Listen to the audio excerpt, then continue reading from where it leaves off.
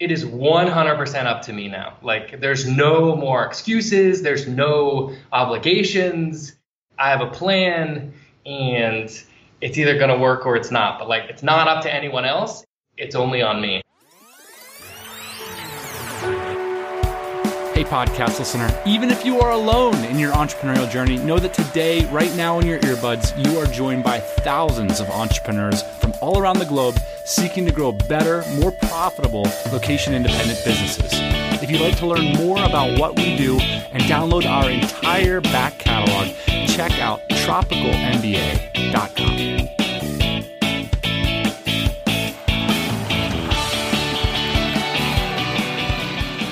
You know, it's funny, like we've been doing this like almost 500 episodes and I still have a hard time figuring out how to start. I know. You're like, you're ready? And I'm like, yeah, I'm ready. And then you're like, you're ready? And then I just put down the microphone. I was like, let me know when you're ready, man. I remember the first time we did a podcast together. I had to remember it the other day. Do you remember it? I remember it because I'm talking about it right now actually with Jane because we're working on a special episode. It's interesting. At the end of one of the early episodes, we were like, our goal with this podcast is to pull together like the premier community of people like building these legit style of businesses. Crazy, right? Like 10 years ago, we were like, this has got to happen because we cannot be sitting here being the only people we know that are doing this. And I think that was pretty much true at the time. And we might have known, I think, less than a handful of people we had ever met that were doing this, like the topic of this podcast. It's crazy. What are we going to wish into the microphone tonight? Let's think about that. Put that on hold. Ian, today we are introducing a follow-up to one of the most popular episodes in recent years on this pod. We got so much great feedback from today's guest's first episode, which was called The Saturday Morning Side Hustle. And the theme of it was, you know, what if you do have a job? Is it possible to wake up early on Saturday morning and to build your dream? And in today's follow-up, we are going to see the progression of that entrepreneur. Not only did they build that dream, quit their job, start to travel the world, but now they're turning into a CEO, like making that next evolution and growing their vision. It's pretty awesome to see and pretty hilarious to boot. So Ian, Tommy first came on the show 2.5 years ago to talk about a Saturday morning side hustle, ClickMinded, an online SEO training course that he started while he was on the staff at PayPal. And we'll link to that episode in the show notes. By 2017, when we last talked, he was about to quit one of the best jobs in the world. That's right. He was the head of SEO at Airbnb, based in San Francisco. And I think everybody on this show, boss man, you're an Airbnb power user. Like if Tommy would have called you and said, I'm quitting Airbnb, you would have been like, dude, you cannot. Don't do it. How am I going to get my discounts? But he was about to give up all that to travel more and focus full time on this side hustle called ClickMinded. But it didn't go quite as planned, as he recently laid out in the searingly open, honest, and super funny blog post called Burning the Boats, going all in on a side project. I laughed so hard I just had to call Tommy up and hear the story firsthand. So coming up, you're going to hear what went wrong, why Tommy ended up in a really bad Airbnb apartment. Yes, you heard that right. In Hamburg's red light district, and about his decision almost 8 years into growing his business to take on a co-founder, which I found really interesting and something we've rarely talked about on this show. So stick around for that bit of the conversation specifically. But first, I started out by asking Tommy about what prompted his decision to leave Airbnb and focus on ClickMinded when he did.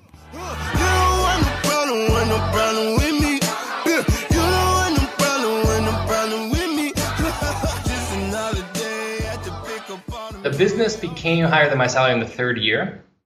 The calculation was never like, I have enough to go now.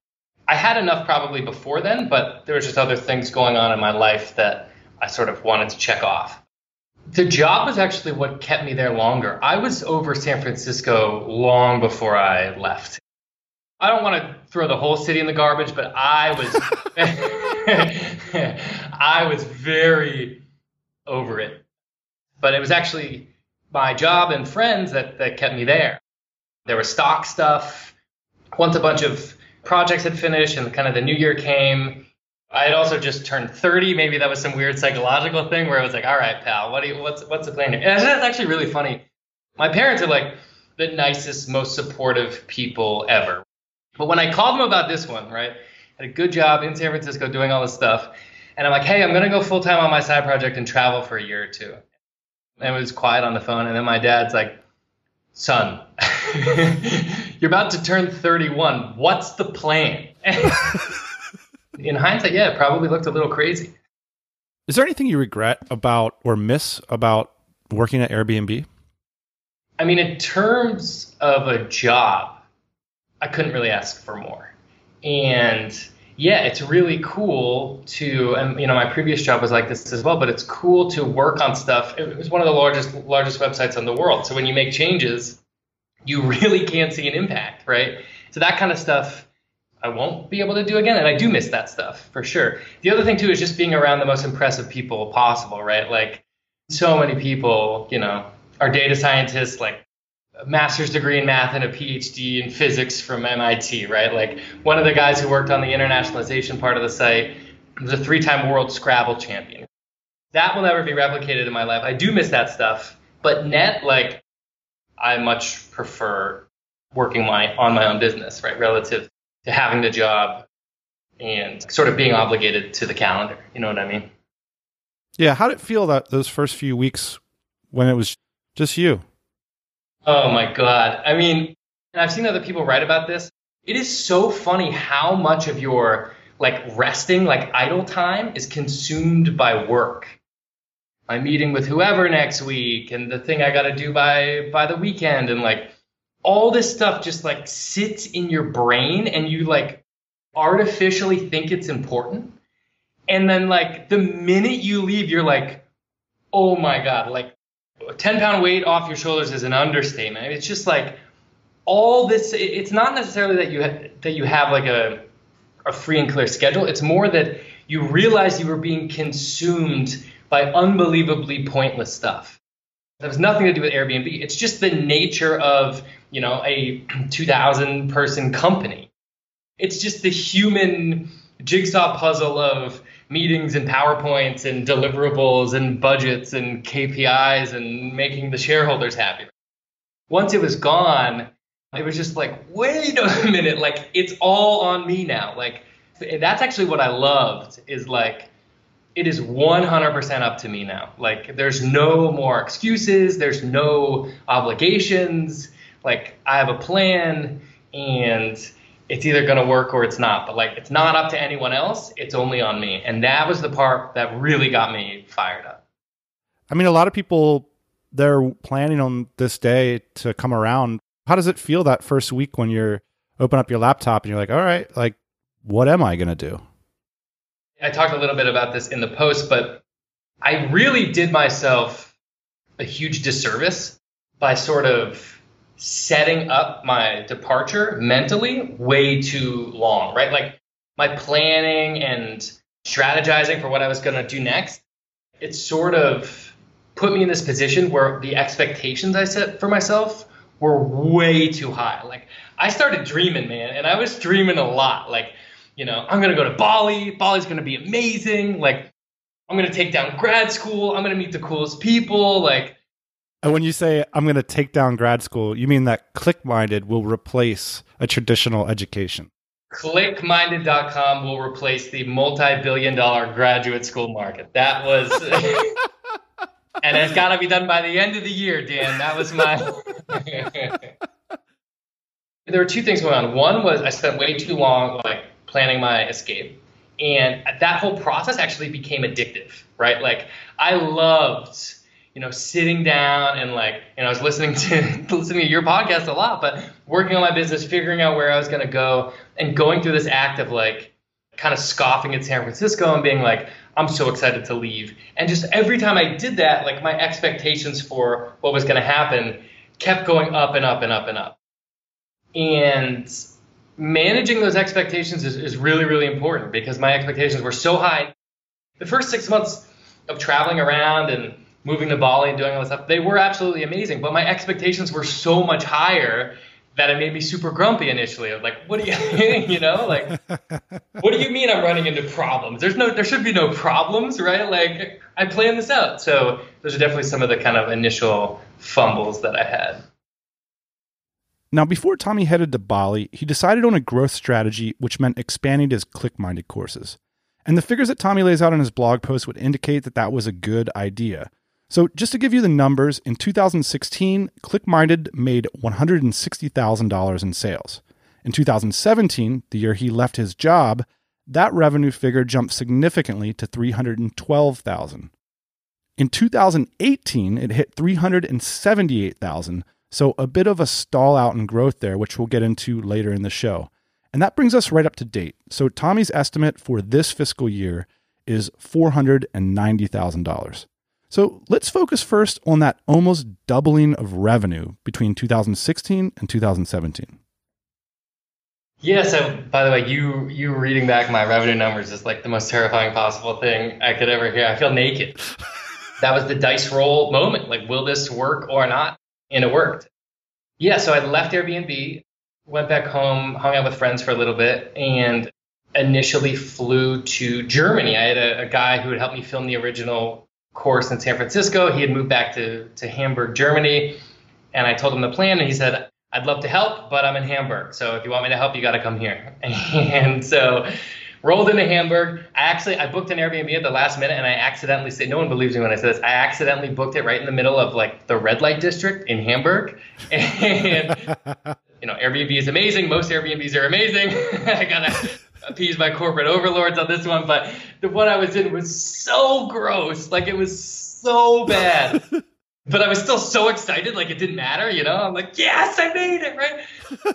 And yeah, the basic plan, I was like, okay, I have this SEO course, you know, I used it to train up my own teams at PayPal and Airbnb. I want to go full time on it. And the plan was to expand it to a comprehensive digital marketing course. So 7 to 9 topics, go head to head with, you know, these digital marketing boot camps and universities and all these other people. And so went to Hamburg and started to plan out the next phase of the product, basically expanding from it's a digital product, but still basically expanding the number of SKUs, of SKUs, from 1 to 7 single-handedly, which was a lot. The first SKU took like 4 years to gestate, and the next one I wanted to create the next 7 I wanted to create in 2 weeks.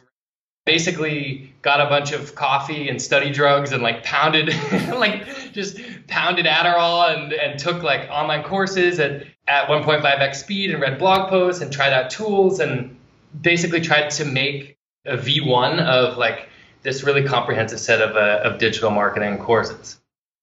So your strategic thesis coming out of and having all this extra free time was essentially the path to growing ClickMinded is to increase the product line. Yes.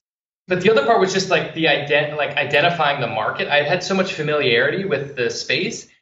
The more meta need is that digital marketing is a thing, and there's the formal training for it out there is really, really bad, right? The vast majority of digital marketers, they get into it in one of 2 ways, right? They fall ass backwards into it because of a side project they started on their own.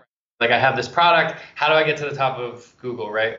Or their boss asked them to do it, right? Like, we're doing this thing. I know we brought you on to do this type of marketing, but can you go look into that type of marketing, right? The problem is, like, this was the same calculation I made 10 years ago when I got into SEO. I did my first product. I got it ranking number 1. And I asked myself a very simple question.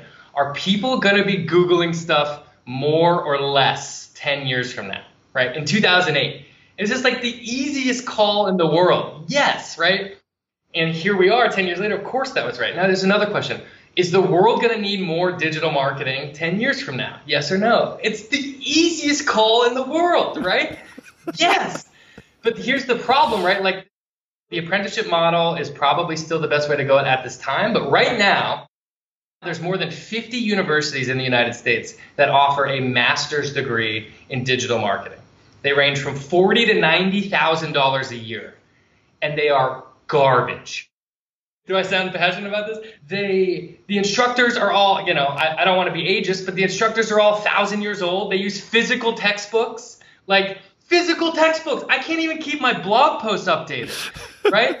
And these universities, they're lending their brand to these digital marketing degrees, and they're charging dumb kids $50,000 for a completely useless degree. So the idea is people are going to need to learn digital marketing. We should expand this. And that was sort of that's been the hypothesis to date. You point out a lot of challenges to this, though. I mean, aside from the travel thing, you do a really cool comparison that's funny, but illuminating too. Something that I speak a lot about with entrepreneurs is you compared yourself with a Panda Express restaurant manager, which is a fast food Chinese takeout company in America. And you're basically like, man, I'm kind of trending along with the restaurant manager. What inspired you to do this comparison, and what's illuminating about it to you? Yeah, in another life, I would have managed a Panda Express for sure. No, I just actually, it was funny. I was walking past the Panda Express, and I saw it in the window, like, now hiring managers paying $65,000 a year. And I was like, are you kidding me? Like, I have to grind out every dollar I earn, and these guys are making a cool 65. And so I looked at the numbers, and it was true. It is so much easier to manage a Panda Express than start your own business. I'll tell you that right now.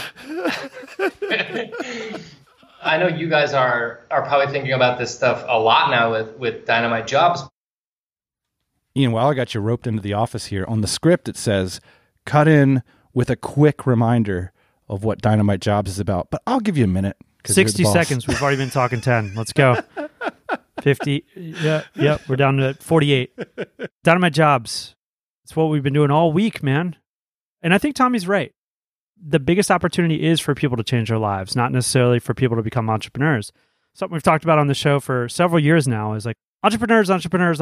But one of the things that we've realized of the last couple of years through this podcast is that there's a lot of people that just don't want to become entrepreneurs, but they do want to change their lives.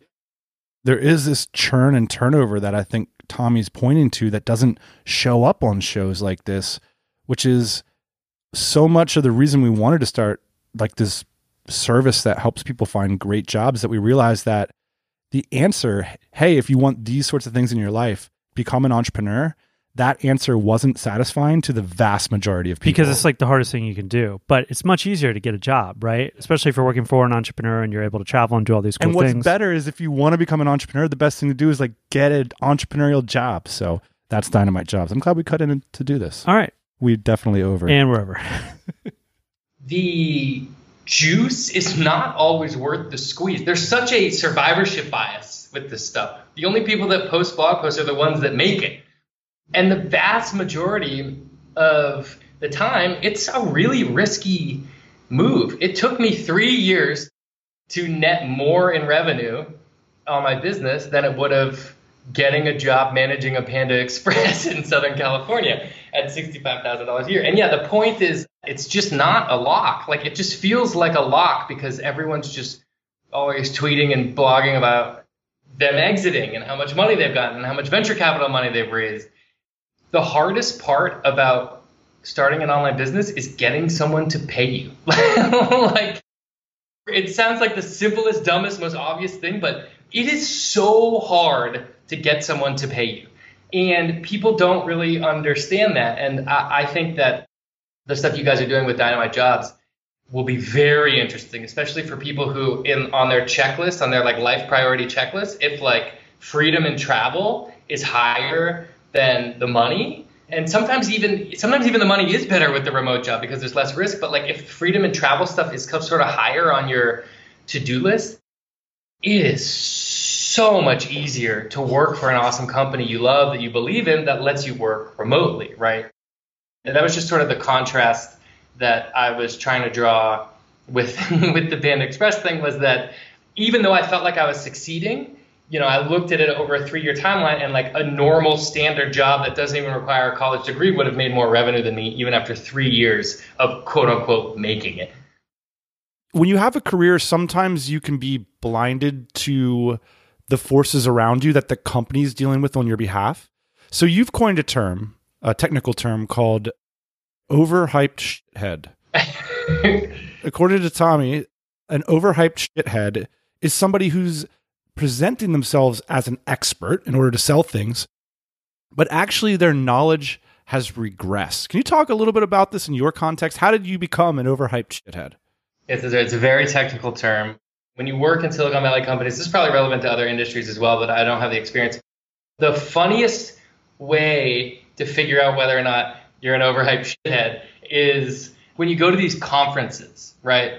If you go to conferences and you have the badge, and, for 6 years, once or twice a year, I would go to, some internet marketing conference or wherever it was, and it says Tommy Griffith PayPal or Tommy Griffith Airbnb. And all of a sudden, everybody loves you and you're the coolest guy in the school. And you're like, you didn't deserve any of it, but you take the brand and people assume everything they've heard about the brand. They've heard it before. PayPal might not be as good of an example because a lot of people don't like PayPal, but people hear about the brand and they sort of falsely give you this credibility, right? So for 6 years, I walked around being like, oh, I'm the man. I'm kind of the man. And the reality is the vast majority of the stuff I was working on was stuff that's very specific to the company, right? So, talking to the designers about why that particular change won't work for that particular type of product, or talking to these people about budget stuff. It's just like very internal politics stuff. But when you go out in the real world, and for me, that was sitting in a tiny, dimly lit co-working space in Hamburg, Germany, cracked out on Adderall and like creating the next version of my product, I'm looking at the universe and I'm like, wow, all these other people that I've never heard of are like way better at this than me. It's the skin in the game kind of stuff. Like they have to make it work. And I got to sit back and coast on these big monolithic brands for a while. And I suddenly realized, oh my God, I'm an overhyped shithead. Like I have to do a lot of work to get back. And so I think it's reasonable to look at people who are using a different company's sort of brand as their thing, to look at it very skeptically. You mentioned that this cracked out binge work fest was probably the least healthy, most rewarding thing you've ever done. I think a lot of people can relate to that. Growing a business isn't healthy all the time, I don't think. It's not. And the worst part is the more unbalanced and unhealthy I was, the faster the business grew, right? So like I have all my friends that are like, they do a little bit of yoga and they do, and they get a coffee and they like to hang out with their family and they would never succeed at this stuff. You have to be so extreme. Like I redlined pretty much every category of my life. I hate to say this. This is probably terrible advice. It's going to put someone in the hospital, but it worked. Like I went all in, was working way too hard, using a bunch of study drugs and coffee and forsaking my social life for a while. And it got me to the next stage.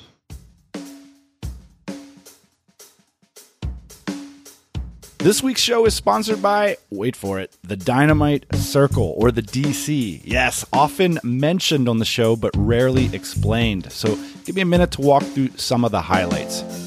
The DC has been around for over 8 years and is a private community for established entrepreneurs. There is an application process. It's not super intimidating, but we want to get entrepreneurs in there that are the right fit. And that's not because we're elitist or swanky. It's just to make sure that every member has skin in the game, because first and foremost, the DC is a community of peers.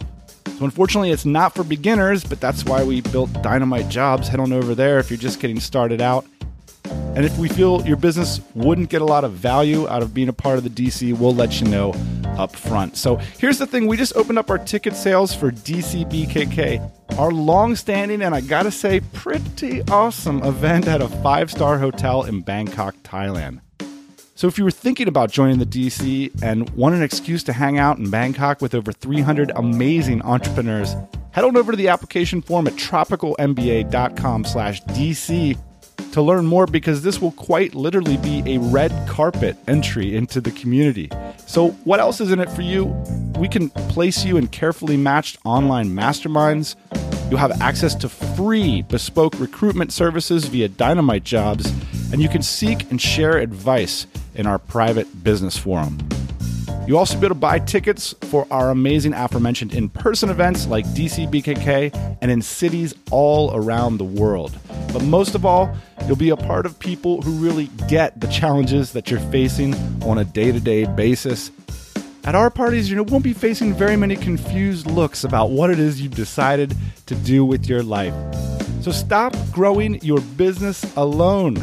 If you're curious about the DC and about the types of people we're dedicated to pulling together, head on over to tropicalmba.com/DC. Tommy, a lot of people, they get stalled out where you were starting this journey, the journey we're talking about today. So many people, once they get to the point where they have the freedom, the flexibility, and the money, businesses stall out at around, 6 figures of personal income, or maybe like 6 figures in sales and like a good income for the founder. I think it's one of the things that's not talked about very often is that, like, to get to that next level, like, you can put out a product, do some marketing, do some SEO, and boom, you got an income in 3 years. But very few people then are able to take it to the next level where, like, people are working for you and it's running something by yourself versus having a team. So to be honest, and this is sort of the next phase of the story, I don't know if I would have been able to get to the next level without my now co-founder, Eduardo. I think I was 100% on track for something slightly over 6 figures, personally great, but never any larger because I didn't or don't have the skill set. I wasn't good enough. And bringing Eduardo on was the game changer. What is that skill set? Vision for the next phase of it, on a deeper level understanding of the technical stuff we could do to optimize things, a different set of eyes looking at it. And I don't mean like a consultant you hire for 5 hours. I mean someone pouring 50 hours of their life a week for 2 years into it. That sort of trade-off was just immeasurably helpful. Like the things where we are now, it's so laughable to think I could have gotten here on my own without my co-founder. How did you know you needed a partner? Do you ever play that Super Punch-Out game when you're like on the ropes and like about to die? I was at that point. Like I plowed a bunch of money into filming the next version of it. Everything was moving so terribly and so slowly. And I was just very, very rattled and didn't see a way forward. And then sent a Hail Mary email to my now co-founder and saying, hey man, here's the situation. What do you think? Walk me through this, Tommy, and I'll set the framework here, is that it's a very rare thing to do, what you did, to bring on a partner in the middle of like a otherwise successful lifestyle business. This feels very risky to me. That's a really good point. And this kind of stuff has happened to me throughout the duration of this business, where actually every single person I asked for advice on this told me not to do it. It's the funniest thing because this has also gone over to other phases of my life as well. When I first started my business, I did it through revenue shares. I would latch onto other co-working spaces or AppSumo and Noah Kagan's email marketing newsletter and a bunch of other sort of people where they take a really big cut in order to push you out to their audience. Every single time, people get really caught up in the numbers and in the like sort of how much you're giving away. And to me, it was so obvious that I needed a co-founder. And to everyone else, it was like exactly what you just said, which is you spent 4 years of your life on this. You got it to this point. Why would you ever give away such a big piece of it? And I just could not see a way forward. In hindsight, it's easy to look back now and say it was the right move. It absolutely was the right move from a business perspective, but it's also been a lot more fun. Like having someone in the trenches with you, rolling around in the mud with them and going through the awfulness and going through the highs has been great as well. It just simply wouldn't have moved forward if I hadn't brought him on board. One of the parts of the next phase, Tommy, was investing $60,000 in like furthering your vision, it seems, to start with relationships and to partner with expert, because you've been the expert typically, and that ostensibly keeps your costs low. So your last product launch was like $15,000. You can stomach that. Now you guys are going to invest $60,000. What inspired this line of thinking? Yeah, so this also gets back to me realizing I was an overhyped shithead. So yes, invested $15,000 to sort of refilm, recreate, and rebrand the course, the SEO course. We did that and then relaunched it and made in about a week $50,000 or so. And then the next phase was to plow every single dime we had there back into the business. And the basic idea was like, I set out thinking I could teach all of these courses on my own. I learned it all. I laid out these curriculums. I started to create video content for all of them. And the reality was it was incredibly mediocre. So the idea is like, okay, now I got to push more chips to other players, right? And find other awesome people that do this. And I'm really, really proud of sort of how we did that, right? So the former head of social media from Airbnb teaches our social media course. The former content marketing strategist from Lyft teaches the content marketing course. We really went big with this. And the idea is finding these people, rounding them up, getting them to teach in sort of the click-minded style, which is like fun, energetic, technical, with world-class experts that do this stuff every day. At first, it was like, okay, I can do this on my own. I'm the man. I'm the coolest guy you've ever met. And then when I actually went to do it, I was like, oh my God, this product is so horrible. I have no idea what I'm doing. I need a co-founder and 9 other teachers. Like, it was kind of my own incompetence that drove us to like expand the product. And you mentioned that even after getting the experts involved and the co-founder and the $60,000, it was a total disaster. Yes. Well, so yes. It turns out like a lot of entrepreneurship, you're just in the business of getting your ass kicked. The way it worked is, we decided to pivot, right? We decided to say, okay, we're going to go to create all these courses. And we wanted to take a totally different angle from other companies, which is there's a lot of digital marketing media out there that we were very frustrated by. Eduardo specifically was very frustrated by. If you follow a lot of these blogs, I don't want to mention any by name, but like they post 10 times a day about different things. And it's all like, it's actually very interesting. Did you ever read Trust Me Online, Ryan Holiday's book? Yes. Like that kind of stuff is pervasive in the internet marketing industry as well. Like everything is designed to like bubble up this anxiety and like get you to click and make you think like you're missing something, right? Like these certain blogs, they're posting 3 times a week about how to increase your Twitter followers. Like you do not need this stuff, right? We got really annoyed with this. And so the angle we wanted to take is really comprehensive digital marketing tutorials that help you grow your business. And so when we went out and did that, that was our pitch. We found these really incredible instructors. We locked them down and sort of agreed to terms. And we started getting them going. And then we went out into our audience and we pre-sold it. We did the classic like Kickstarter style. This is where we're going to pivot to. This is what we're going to do. We're taking a risk here. Do you want in or not? Give everyone a discount for enrolling.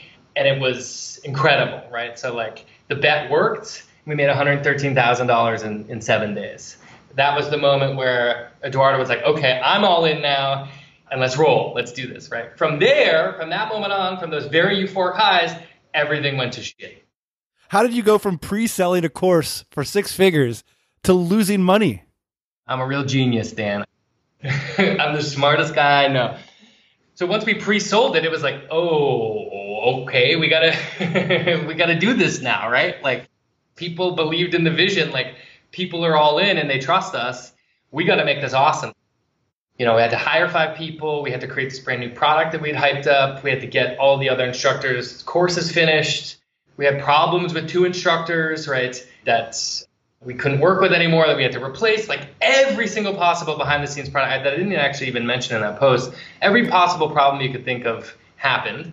And then once we launched, we kind of went out to the next phase of marketing and just every hypothesis we had was wrong, right? Like there were problems with the courses. We tried to sell it on like a long-term webinar summit and it didn't work.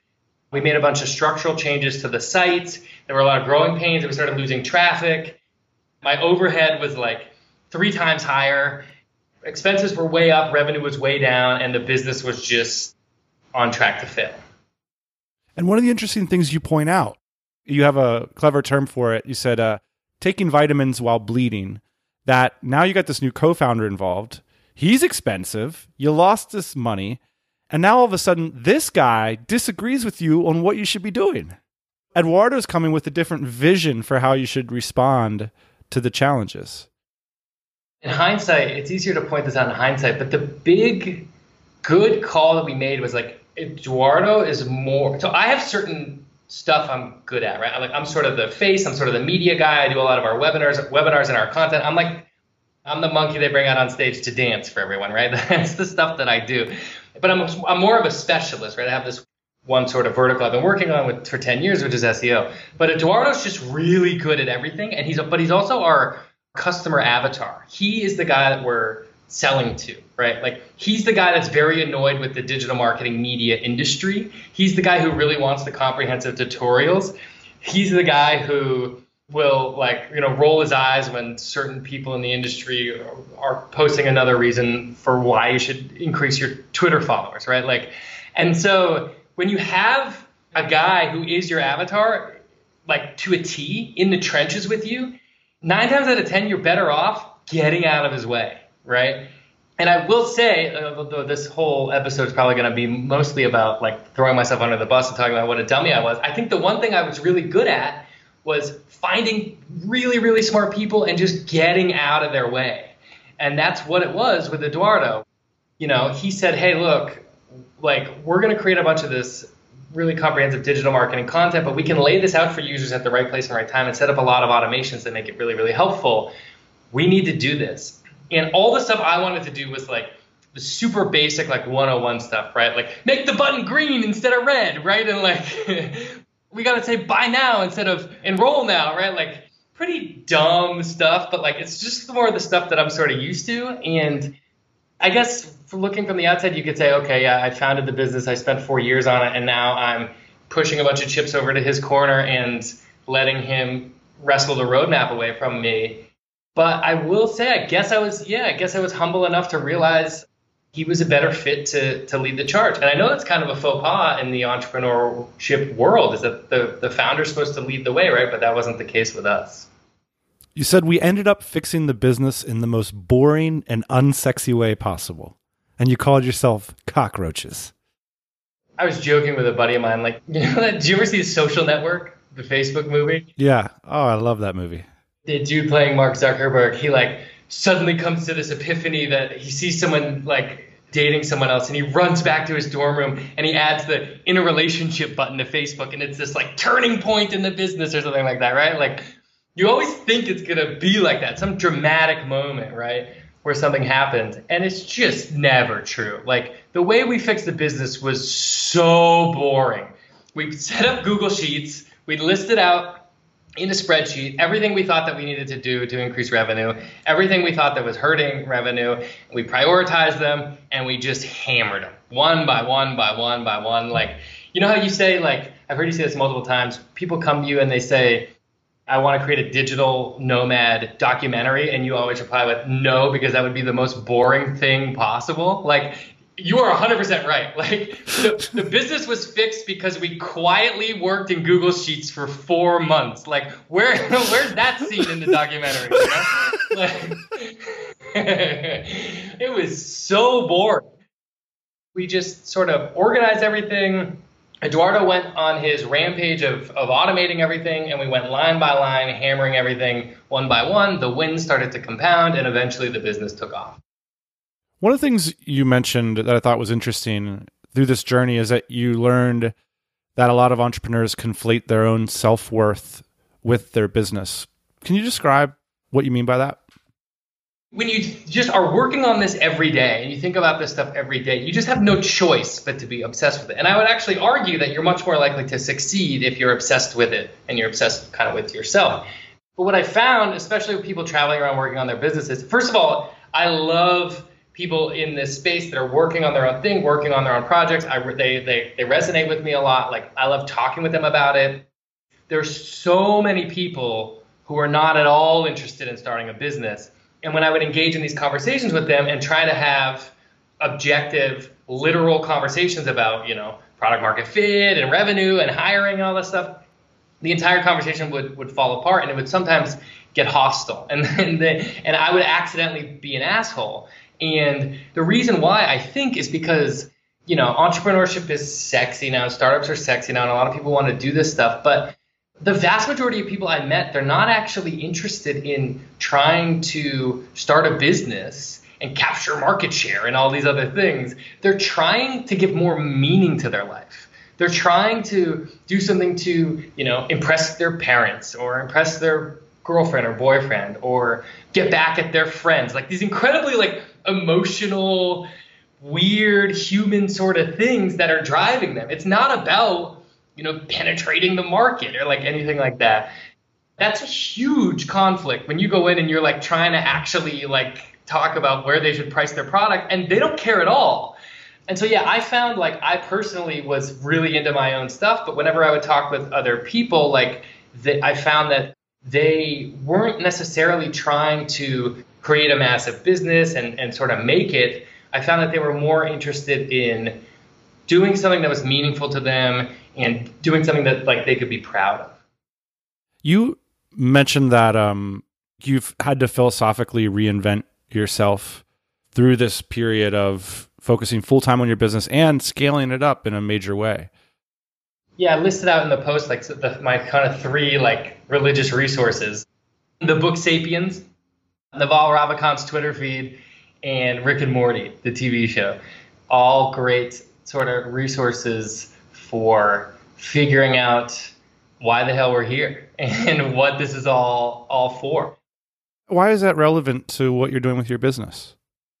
Once you get to a certain point where you start to hit some of the goals you set, have you ever heard those tropes around like when people start to like age really fast or start to like die quicker once they retire? They start to fade way faster if they don't have meaning. When you get a little bit of space, like when I first started the whole thing, you're so amped up that you don't even have time to think. But then once you get a little bit of room, and I mean, you exited a business a couple of years ago, maybe you had this moment. Once you get a little bit of room, you start to go in different directions of like, how much is enough? What am I going to do with it?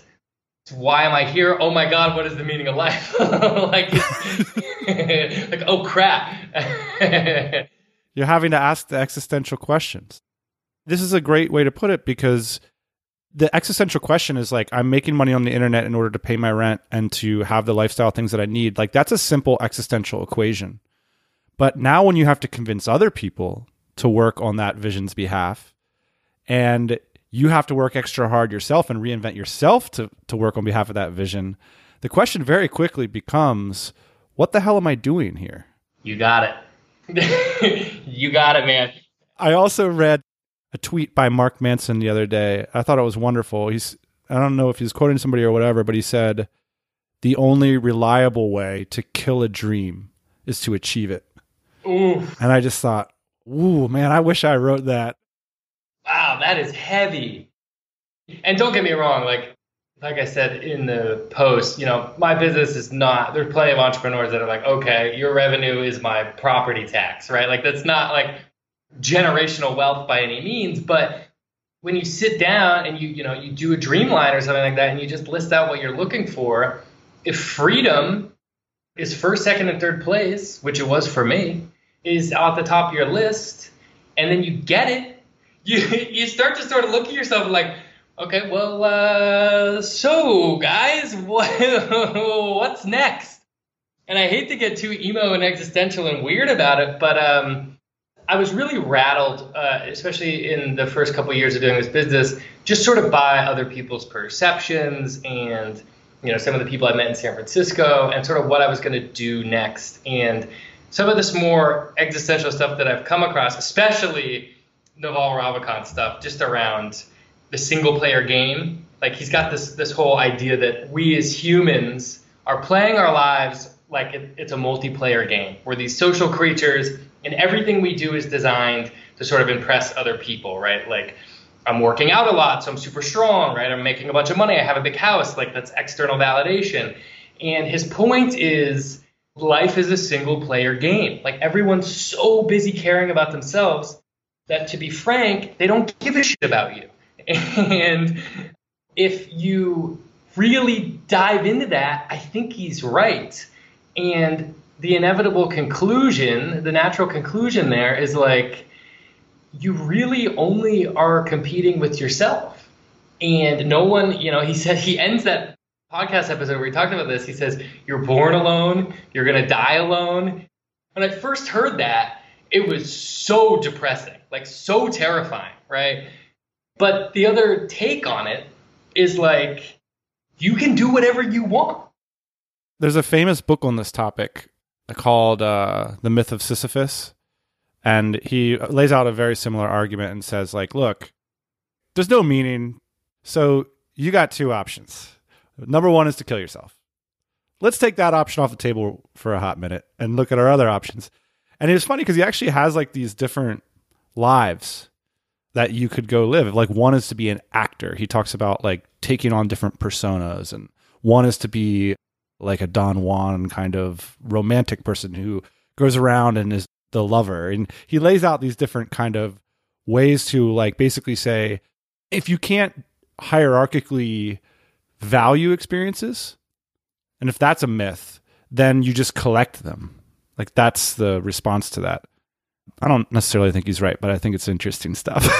I think definitely I responded in my life by being a collector. You know, like life's meaningless. What should I do? Let's not think about it. Let's get on another plane. Exactly. I like that move. I also have been playing that game.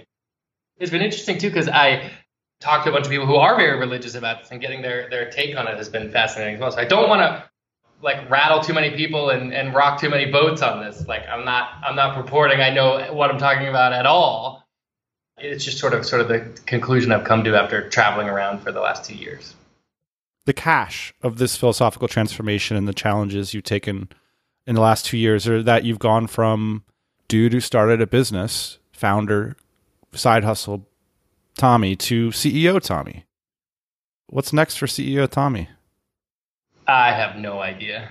Like, I still view one giant injustice in the world, which is graduate school education. I have attempted 3 times to go after this thing. Every single time has failed.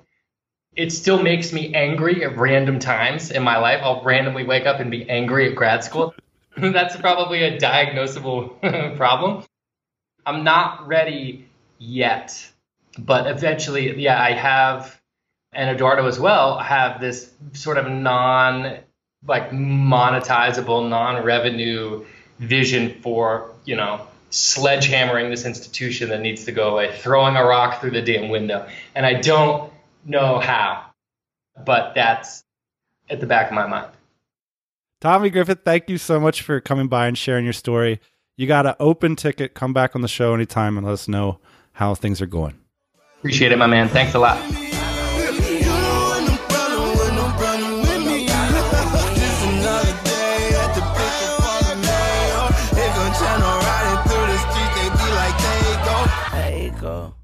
A big shout to Tommy for coming by the show.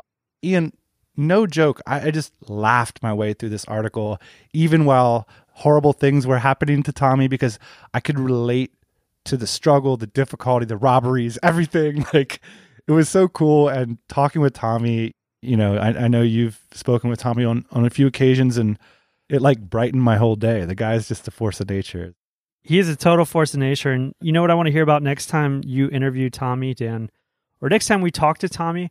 I want to talk about that day. Give us a call, Tommy. I want to talk about the day when Tommy was an adult and he decided not to drop the Y from Tom. Because that day, I mean, that's a pivotal point in a man's life. And I've only met a very few adult males that go by anything with a Y on the end of their name, and I have massive respect for them because they're just taking their childhood and thrusting into adulthood and keeping it. I love it. It's iconic. It's about branding. It is. And it makes me think of this. I was listening to a podcast interview with Sammy Hagar the other day, second Van Halen lead singer, and he talked about this like very methodically, because the questioner, Lance Armstrong, asked him, hey, like I hang around with you in Austin. Everybody calls you Sam. What's up with that? And he talked about how it was like this deliberate branding thing, that there's just not that many Sammys out there. So interesting. I had a buddy in college and his name was Tommy, and I just love saying the name. Like, hey, Tommy, what's up, man? Where you want to eat tonight, Tommy? How about we talk about business here? So, Ian, do you have any parting shots, some takeaways besides, of course, big kudos? And while you think about that, the links to Tommy's wonderful article, resources to everything we mentioned in today's episode will be posted over at tropicalmba.com/TommyGriffith2. Tommy's on about something that I've been on for a long time, but especially on this podcast, it feels like the last couple episodes I've mentioned this, which is like, you have to fulfill other people's dreams before you fulfill your own. If that's the only thing I say all year, I want to say it 100 times. It's your pod. Say what you got to say. You have to make and create value for other people before you can get value yourself. And I think Tommy's on about that as well. And I think once you start to create value for other people, then you can take a little bit for yourself off the table. But then it's time to go create tons more value for everybody and then take a little bit off the table. You're giving a lot more than you're getting, or at least that's what it should feel like. It is a theme. What you just said, we talked about the six-figure slump a while ago. It's this idea of the enormity of getting your own personal freedom can be such a driving purpose that then when you get it, you realize that, well, I can't have that as my purpose anymore. So and my company can't have it as its purpose. So where is it going to come from? You got to generate it again.